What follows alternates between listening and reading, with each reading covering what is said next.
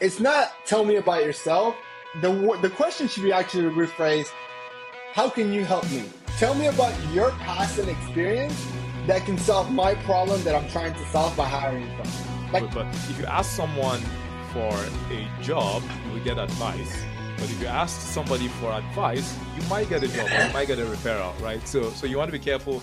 Just to your last point, you want to ask for a referral without asking for a referral. You do have to identify. And I'm super back. I really wish that. Hey, I have some sales. My dad died when I was 3 months. All right, welcome to this episode of the How to Get a Job podcast. Today we have an episode for you. You know how in every single interview you get asked the question, tell me about yourself. It's the most commonly asked question in an interview. And what I've noticed is that most people fumble on this question, and it's so crucial. So to talk about this particular questions and many, many more amazing topics, I have Mukhtar Kadiri with me today. He is a career coach for project leaders. These are people who are in their backgrounds with project or program management, and he's been doing this himself, but now he also coaches people to excel in those careers. Mukhtar, welcome. How are you feeling today? How are you doing today? How is life? I'm doing all right. I'm feeding off your energy. Like, you have a lot of energy, so I'm doing all right. Thanks for having me. No, thank you for coming to the podcast. I know we've connected on LinkedIn. We kind of had a couple of conversations, and I'm super excited about the conversation because when we're trying to figure out, like, hey, what topic should we bring in the podcast and not, we came across, like, it's like, you know, people struggle with that question, most commonly asked question. So I'll kind of like put it off to you. Why don't you tell us a little bit, why do you think that question is always asked? And in your experience, what is the best way to answer it? Yeah, so I think this is the most popular question in an interview. Interview, and it usually comes at the very beginning of an interview. And I think that one of the reasons why it's usually asked is because it's a nice way to sort of segue into the interview, right? So for the interviewer, it's a nice way to sort of warm up. But the thing is that for the interviewee, it can be a very, very stressful question, right? Because how do you condense everything about you into what, 2 minutes, 3 minutes? So for the interviewer, it's a nice way to segue into the interview, but for the interviewee, it can be stressful if you don't handle it well. So how I like to answer this question is that I like to answer this question with a structure, right?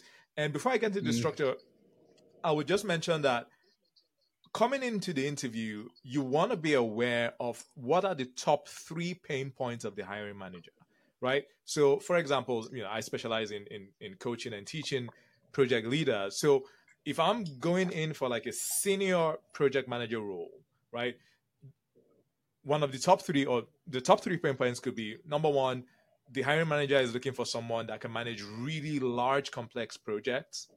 The second could be the hiring manager is looking for someone that can lead junior project managers. And then the third is that the hiring manager is looking for someone that can manage just really large stakeholders and a lot of stakeholders, basically. So these are my top 3 pain points, right? Now, whatever role you are interviewing for, you want to make sure that you try to understand what the top 3 pain points are. And you can do this by just digesting the job descriptions or speaking to people in the company. So having understood the top 3 pain points, the way I like to answer this question, again, it's in a structure, right? And the 3 buckets that I'm going to use is skills, experience, and the value that I bring to the table. So again, that's your skills, your experience, basically how you've used those skills, and the value that you bring to the table. So an example could be, you say, tell me about yourself, Mukhtar. Well, thank you very much for having me. Whenever I get asked this question, I like to talk about myself in 3 different areas: my skills, my experience, and the value that I bring to the table. Now, when it comes to my skills, it is project management, team leadership, and stakeholder management, right? So when it comes to my experience, basically, how have I used my skills? I've worked in the pharmaceutical industry, the retail industry, and the oil and gas industry. I've also worked at various levels in an organization. So I've been a business analyst, the junior project manager, senior project manager, right? So that's experience. Now, when it comes to the value that I bring to the table, I can manage really large, complex projects. I did manage a $50 million project. The second value that I bring to the table is that I can manage really large teams. I did manage a team of 50 project managers. And then the third value that I bring to the table is I can manage projects with really large numbers of stakeholders. I did manage a project with about 1,000 stakeholders, right? So this is me in a nutshell, my skills, my experience, and the value that I bring to the table. So, just getting out of character a bit, you sort of prevent yourself from rambling by using this structure. And if you notice as well, I was touching on the hiring manager's main pain points, right? There were 3 main pain points. And then I had 3 skills that corresponded to the hiring manager's pain point.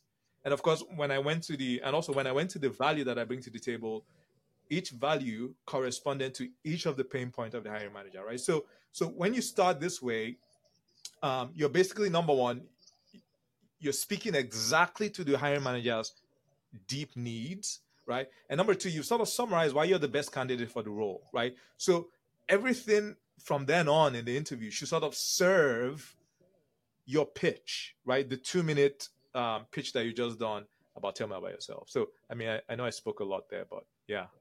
No. This is awesome. This is perfect. I love, and this is why I love bringing career coaches to the podcast, is because we all have our own different way of teaching, but it always comes down to the same fundamentals and understanding the reason why the question is even asked, right? And I think like some important things, like I actually have a different framework. It's a 3-step framework, and is present, past, and future. And I'll walk through that in a second, which is similar to your skills. I think is skills, experience, and value. I was taking notes, right? And we can talk about it. And I think the reason why I say that is because you listening to this, all the audience as you're listening to this, you're gonna hear Mukhtar's point of view. You're gonna hear my point of view. You're gonna see there's 80% of it is gonna be the same, very similar, on how we approach it. There's a little 20% of how our own little flavor, our secret recipe in a sense. And I would just say, I don't care if you use his or you use mine or you use another coach, as long as you have a framework, unless you're following a process, you're not just going out there without no strategy, because that's where you're gonna fail, right? Like, when a hiring manager, a recruiter, or anybody that's interviewing just says, tell me about yourself, they don't want to hear your whole 32-year history, 18-year-old history, 21 years of your life. Like, they don't want to hear about what happened when you were 7 years old, unless it's relevant to the job that you're applying to, and because it just taught you a lesson, right? It's not that they want to hear your whole life story. And that's where it becomes really important, and understanding, like, okay, well, tell me about yourself. I have 32 years of things that I can tell you. I'm 32, right? Man, I'm 33. Oh my God. Okay, I forget my age. 33 years of after 30, you stop counting. I actually, like, it's more about what is relevant. And I think one thing I want you guys to keep in mind is this. As humans, we're selfish creatures, right? Inherently, we're always thinking about what's in it for me, what's in it for us, right? For the person that's interviewing. And as much as the interviewer wants to make sure you have a good experience, as much as the interviewer wants to hear about your story, in the back of their head, they're saying, how is this person can help me? So it's not tell me about yourself. The question should be actually rephrased, how can you help me? Tell me about your past and experience that can solve my problem that I'm trying to solve by hiring someone. Like, we just want to make it sound nice and say, hey, just tell me about yourself. No, I could care less if you were the captain of your baseball team, unless that leadership experience has allowed you to build some good people skills that then allow you to be a good manager for my team. If not, I don't care about your baseball stories, right? Like, I'm selfish because people don't care about you until they realize that you care about them and you can help them. And so I want you to remember that. I also talked a lot. Any thoughts on that? No. I think that's the right way to position it, right? So when you hear the tell me about yourself question, it's really about tell me about how you can help me. So I think that's a really nice nugget for people to take away, right? Right, which it goes back to why your framework, I think, is so powerful, because you're sharing your skills, your experience, and your values, your stories within those 3 frameworks. But those are all things about them. What skills do you possess that can help them, right? What experiences do you possess that you've done in the past that can help them? What value do you have for them? It's all about them. And I think that's that's what I would say, that is the 80-20 part of what we have in common, is that whether you describe it the way I say, which is present, past, and future, which is where are you presently? So like I work with a lot of students. So I'm a software engineer, senior, graduated in May 2023 at the University of Central Florida. Like present, past is what past experiences. So same thing. I actually talk about like understanding what job you're applying for, what are the top 3 things they're looking for, and what past experiences do you have that are going to make you good for this job, past, and then finish. So finish with future. How are you going to, what's the future value that you're going to provide for them? So like, in fact, if you think about it, I have present, which is like the only thing that's different between your philosophy and my philosophy, where it's kind of like telling them where they currently are. And I think you're naturally going to do that in your 3 steps anyways. Like if you're working somewhere, or I used to work at this company, you're kind of like presently talking about where you are in that instance.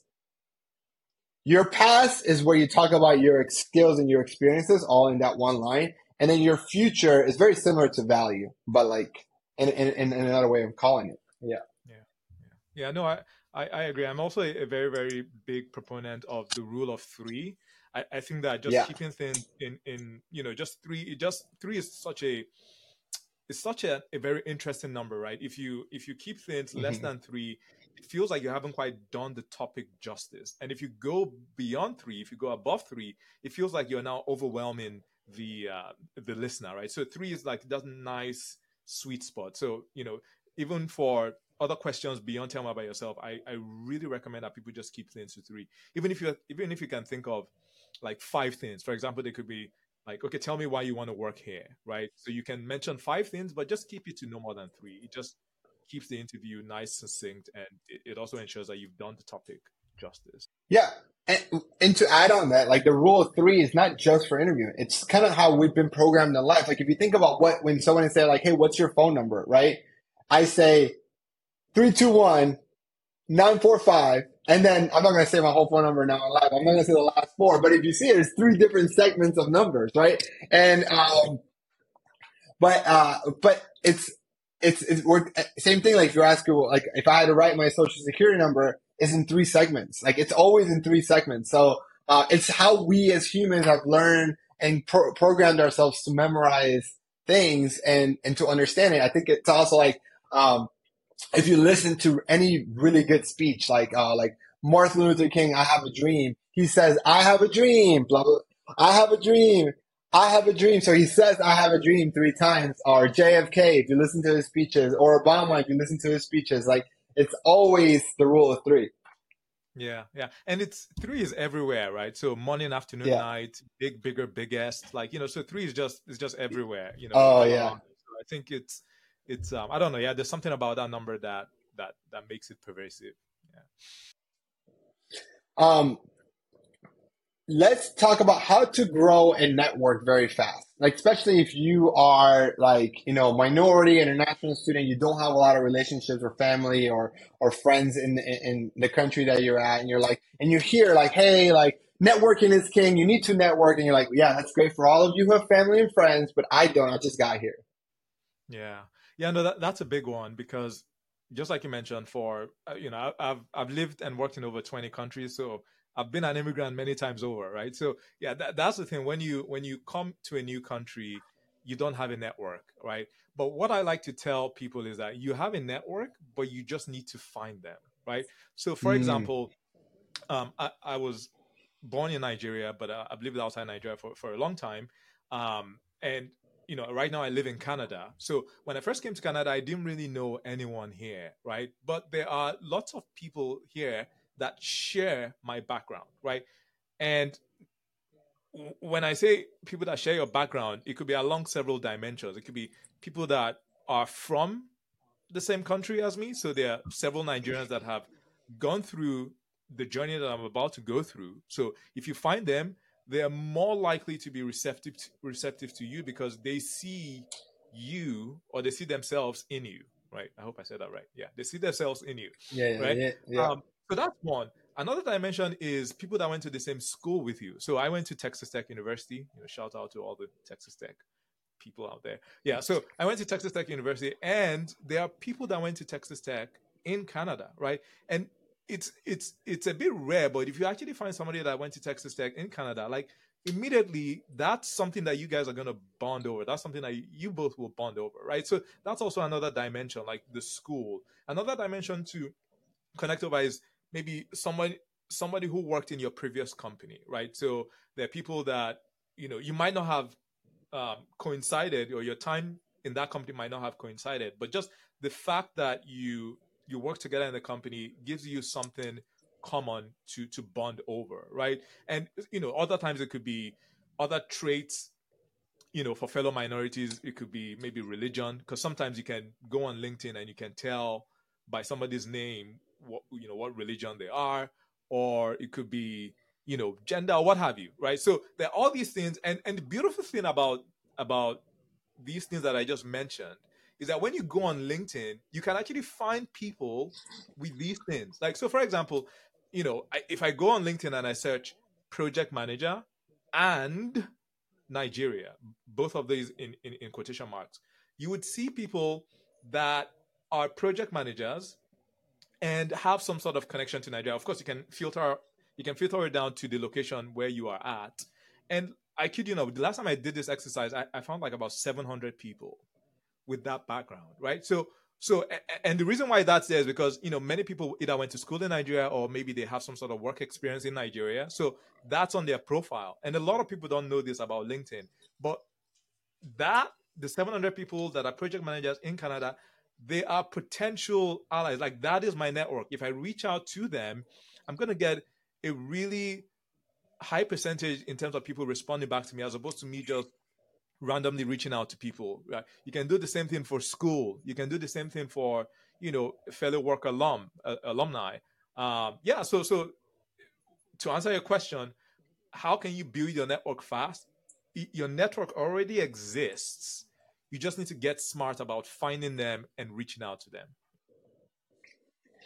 So the philosophy of searching like that on LinkedIn, that search type of status that works on LinkedIn, on all, like pretty much any search engine, kind of like LinkedIn or even Google, it's called Boolean search. So if you're wondering how to do those, like, if you just Google Boolean, how to create Boolean searches, where you're able to do and of, like you could create searches that give you very, really specific solutions. That's it. And but to add to what you're saying, or to even like, I agree 100%. It's like, the more in common you have with someone when it comes to networking, the more they're likely to help. And I love the examples you share, both like in the like Nigeria side and also Texas Tech, because like I think a lot about that. It's like, I'm from Colombia. I'm also an immigrant, and I came to the United States. Like, if I'm in Colombia and I'm walking down the streets of Colombia, everyone's Colombian. That commonality doesn't work in Colombia. That commonality only works when I'm in America, right? And it's like the same thing. Like, I think if you're listening to this, and American college football is really big in the United States, right? And Texas Tech has a good team. They have like an alumni, Patrick Mahomes, right? Came from Texas Tech. If you're in Texas Tech's campus on game day, and you're going to say hi to every single person that has a Texas Tech hat or shirt or some logo, you will say hi to the whole school. But if you see someone at a Starbucks wearing a Texas Tech hat, you have like permission to go say hi. Like, you feel kind of like obligated to go say hi. I don't know what the word is for Texas Tech, but like, I went to UCF. If I were to see a UCF person outside of Orlando, right? Because the campus is in Orlando, because I will say hi to everyone. Let's say like I'm going to Montana for a wedding in a couple of weeks. If I see somebody wearing a UCF hat, I would be like, go Knights. My wife went to UF, University of Florida. She would say, go Gators, right? And it's like every comment like that, like you have things that that if they were a Gator, if they were a true Gator, they would know what Go Gator is, and they will reply, Go Gators. And it would be the easiest transition to have coffee or to have a drink, or just like if you see somebody wearing the Nigerian soccer jersey or shirt on, you would automatically be like, if I wanted to strike a conversation, it would be very easy. And to your point, that works beautifully on LinkedIn. And you said pretty much all the good ones, right? Like where you're from, hometown, city, state, school, profession. And I would even say, if you can't find a commonality like the ones that we have shared here, right? Second best thing is admiration. Like, if you're a program manager, product manager, right, and maybe they're not from Nigeria, maybe they didn't go to your school, you just reaching out to them and say, came across your profile, you have a job that I aspire to have in the next 3 to 5 years. Would just love to connect and learn about your journey and how you got there, because one day I hope to get to where you are. Like, that admiration also works. Not as good as the commonality, but I've always seen it work really good as well. Yeah. Yeah, no, 100%. And yeah, it has to be genuine, because a lot of times I get this. Yeah. I'm sure you get this. It's like a canned message. You can tell that they've copied and pasted and they've sent that to everyone else. So yeah, as long as it's genuine, you've taken some time to just look at the profile, and you're specific with your compliment. I think that would go a long way in terms of increasing your response rate. And I was going to say something else, but I forgot. But yeah, complimenting is a genuine compliment, right? Goes a long way to just bonding with a stranger. Yeah, you said something like I can't, like, it has to be like a genuine message, and people are like, well, like, Daniel, like, I just don't get a lot of replies, so that's why I copy and paste the message, and I just want to be efficient, and so I always bring it back to, like, when I'm talking with one of my mentees, because they're like, I see their networking message, I'm like, you send the same message, all you did was change the name. You think that's enough? You think that people don't know? And like, yeah, like, I don't think people will realize that this is a copy and paste message. And I go, all right, when was the last time you replied to a junk mail? Like, when was the last time that you replied and said, hi, dear, like, junk mail, please stop messaging me? No, you unsubscribe, right? Like, you don't reply. Why? Because, like, as humans, like, we're really good at, like, returning the favor, in a sense. Like, if I get emails all the time, and some I know it's copy and paste, some are junk mail, and some are like students that tell me their whole life story, and I can tell that it was made just for me. I can tell that they're like, they study my profile. Like, I can tell they've visited my website. That one, I reply with a Loom video. I take 5 minutes, if not more, to, like, really give them advice. But if I only feel like it took you 2 seconds to send that email, I don't give you the respect you back. I just don't reply.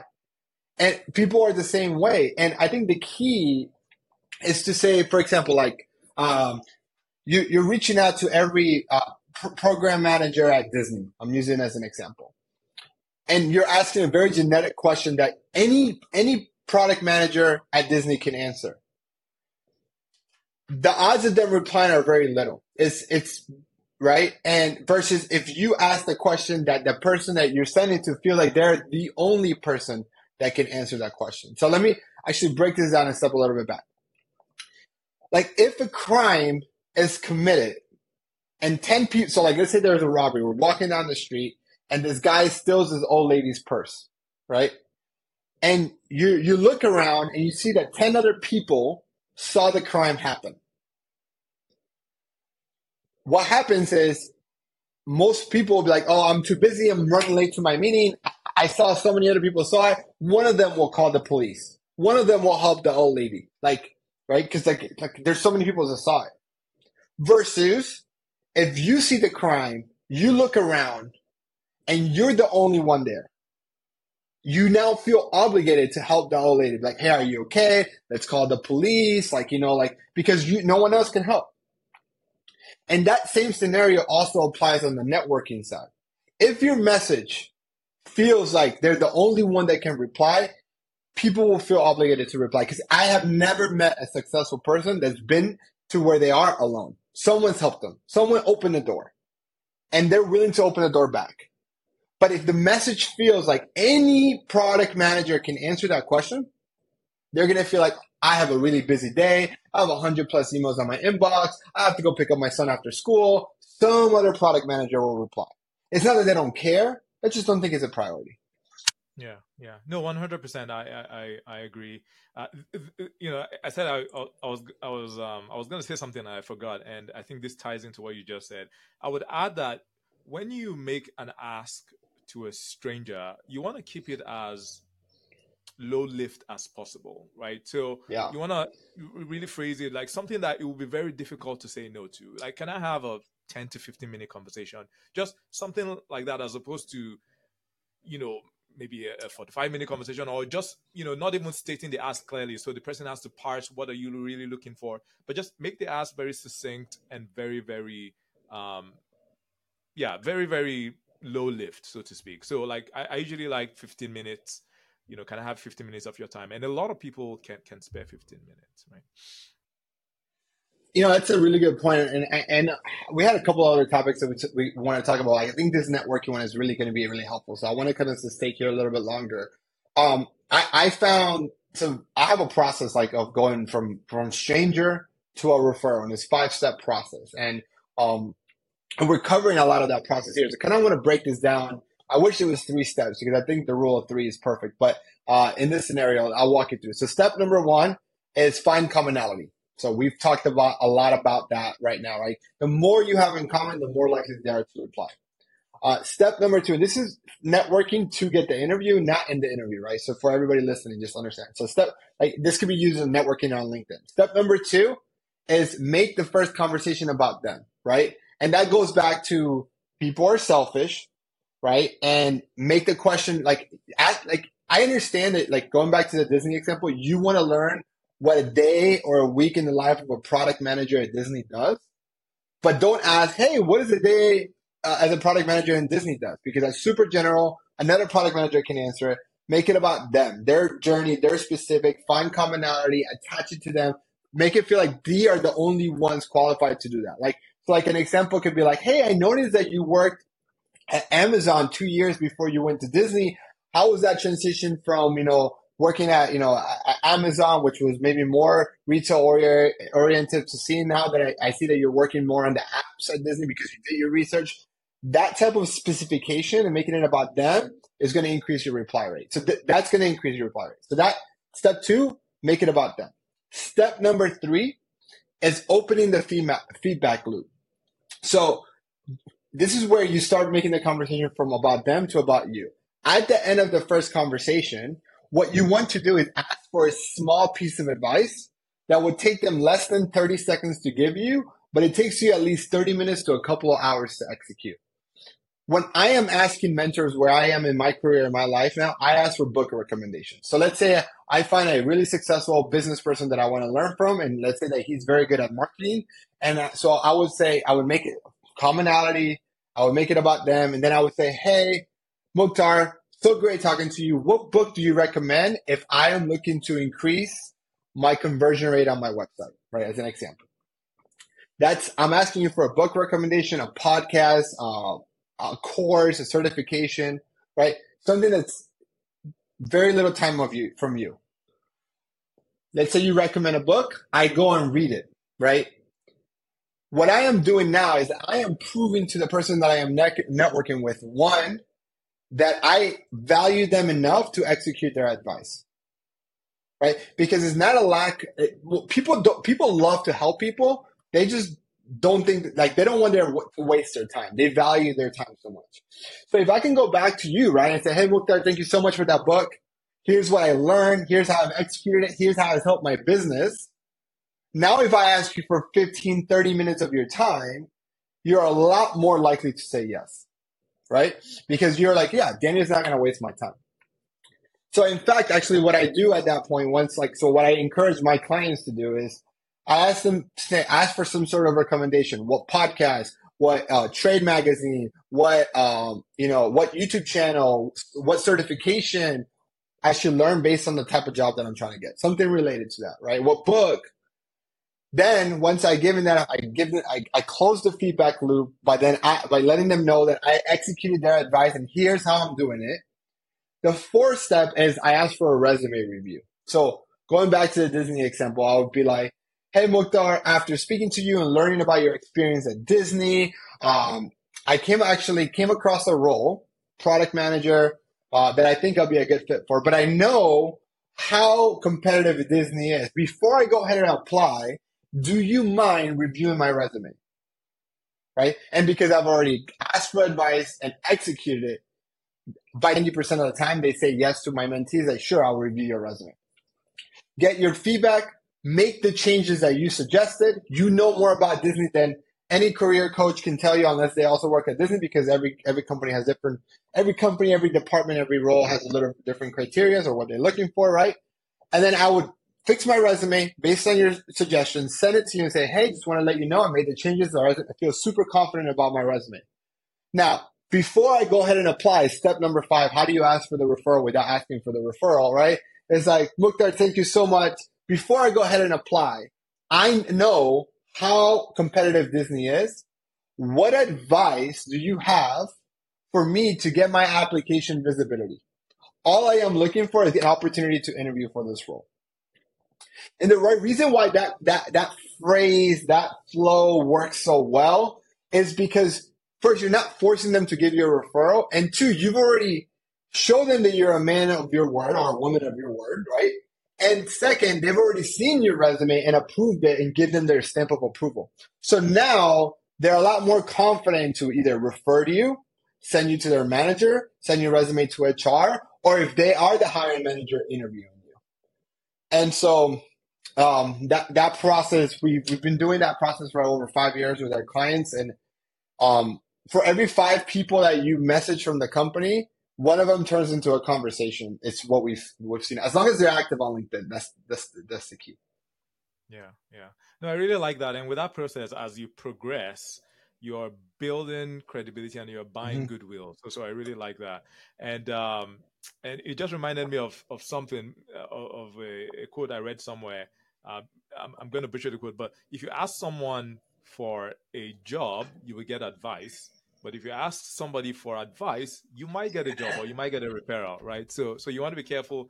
Just to your last point, you want to ask for a referral without asking for a referral, Yes. And I think that's where asking for visibility is so good, because like there's some people, like you're going to, if you've networked enough on LinkedIn, you're going to realize that there's some people who will literally reply to your first message to be like, hey, Daniel, and this is literally, yesterday I had office hours and I saw, hey, like one of my students, I'm just using me as an example, is, hey, Daniel, or hey, student, let's get to the point. I know what you want. You're looking for a referral. Here's my link. Have a great day.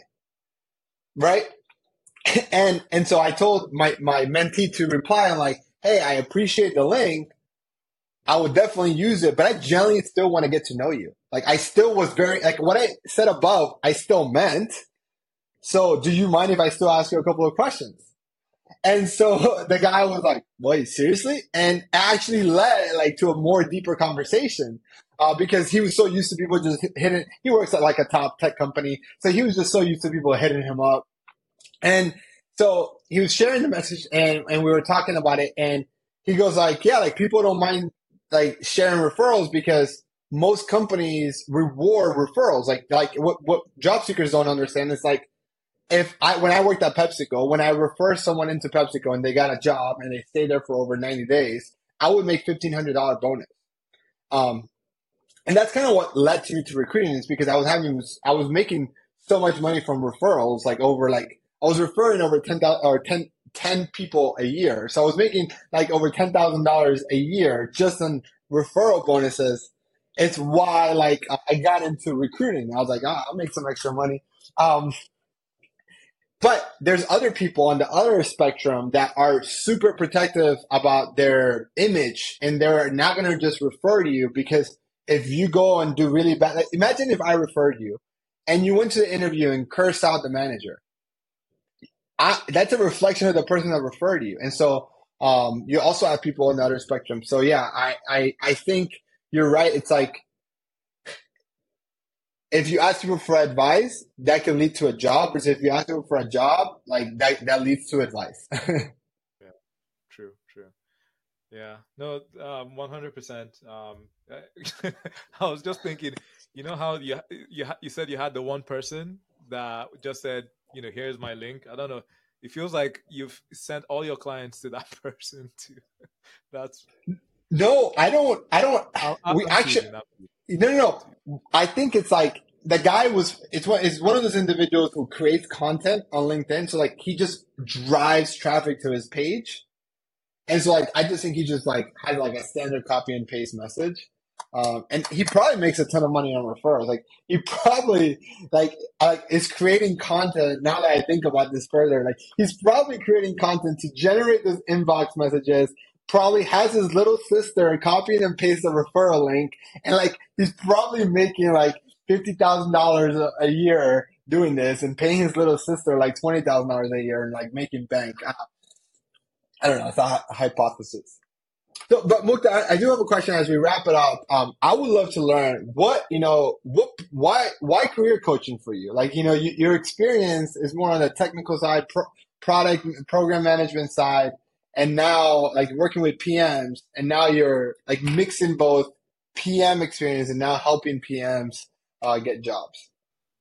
Yeah, I mean, so I've always loved teaching, and even when I was, because I've worked in various industries, and I will, maybe train people on our technology, and I just really enjoyed it, and I think that showed in my work. So I would always be put in positions where I would have to interact with clients, train them, and all of that. So that has sort of stuck with me. So even on the side, like sometimes I would guest lecture at the university, etc. And even at one point in time, I tried to just ignore this, to focus on more technical stuff, as you mentioned. But yeah, it just kept on calling me, right? I guess that's why they call it a calling. Yeah, so I really, it brings me a great sense of fulfillment, and it's something that I've been told that I'm good at, right? So yeah, I mean, why not? That's sort of why I do it. It gives me great joy. Plus, I have the skills to make a difference in people's careers. Love it. If you can, as we wrap it up, I know we're kind of over the time here. Tell us a little bit more about kind of like the services that you provide, who's the people that you really work with, and how can they reach out to you if they want to learn more about you and your services? Yeah, no, thanks for that. So I am a career coach for project leaders, and that includes project coordinators, project managers, program managers, or the leaders of those people that I just mentioned. So that's my focus, and yeah, anything career, it could be landing your next role, or maybe dealing with a challenge in your particular role, or trying to get to the next level. So that's sort of what I focus on, and I'm very active on LinkedIn, right? So you can usually find me on LinkedIn. You can send me a message, connect with me. I try my best to answer questions. But if you don't hear back from me, feel free to send me a reminder, and I will do my best to respond. Perfect. So I would say we're going to definitely put all those links, your LinkedIn links on our show notes. So anybody want to connect and want to learn more about your services, we can go for there. Thank you so much for being on the podcast. Thank you all so much for listening. If you enjoyed it, like, subscribe, and definitely follow Mukhtar on LinkedIn and follow me on LinkedIn. You guys are amazing. Catch you guys in the next episode.